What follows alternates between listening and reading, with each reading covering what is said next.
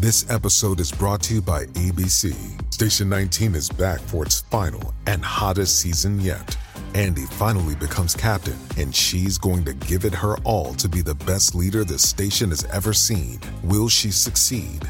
Get ready for fiery new romances and high adrenaline rescues. Watch the Station 19 season premiere tonight at a new time, 10/9 Central on ABC, and stream on Hulu.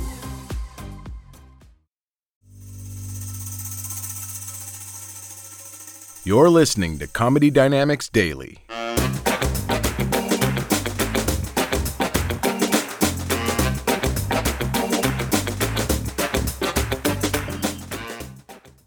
little worried about our future. When my kids were younger, I used to volunteer in their classrooms, and I would definitely get bothered about some of the things I would see. I gotta say, I feel bad for teachers right now. Any teachers here tonight, thank you for what you do. Yeah, sincerely, thank you. It's a very important job. You're shaping the future, and I don't feel like our culture supports you enough, truly. Yeah, truly. Yeah, it's just frustrating, you know? I feel like our culture is kind of turned on expertise in general for some weird reason.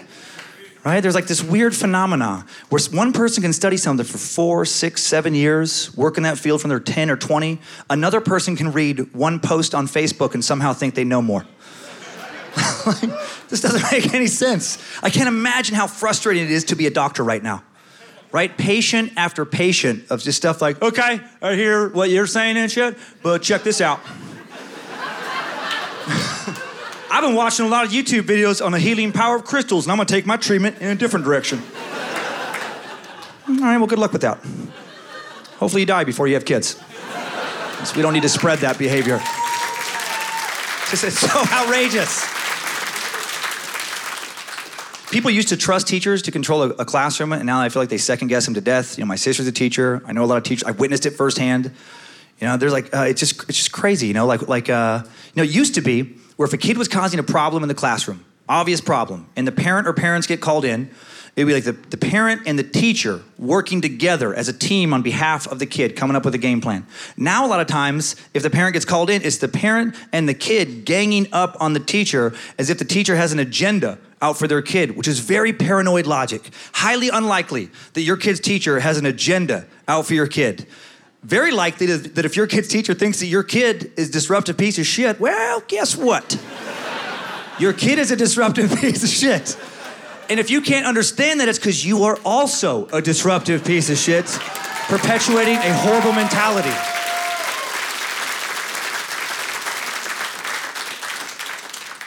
It would just be nice in those situations if sometimes, you know, that parent could just assume that maybe the teacher's right.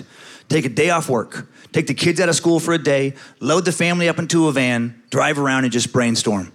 You know, just what if they've got a point? You know, what if there is something that we could fix? What should we do? You know, and if you can't come up with an answer to those type of questions, that's okay. You can also take a shortcut and drive that van off a cliff. Sometimes maybe it's best to prune that family tree right at the stump for the greater good. I'm half joking, tops. There's a kid in my daughter's class who has disrupted school every day he is there for the past 4 school years to a preposterous degree. Last thing I saw firsthand, every other kid is trying to take a test. He's in the back of the room working on martial arts moves for about half an hour. And not on the sly, like openly and aggressively.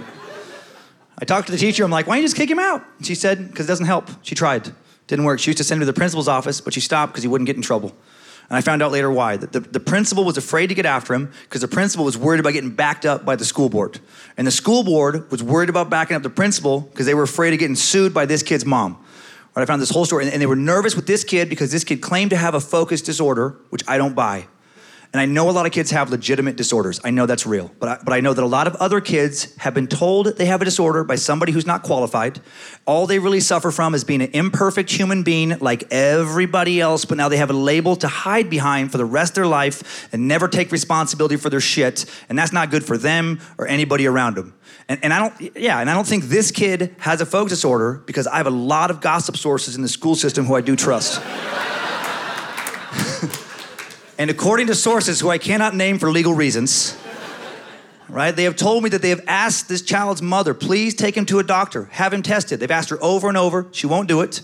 Only the mother has diagnosed him. And I question her diagnostic abilities. Because she is not a doctor, she is a hairstylist.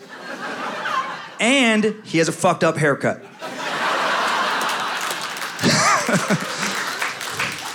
I was just thinking that maybe if you can't center a rat tail, you might not be the best at knocking out psychological disorders. Maybe that's not your lane.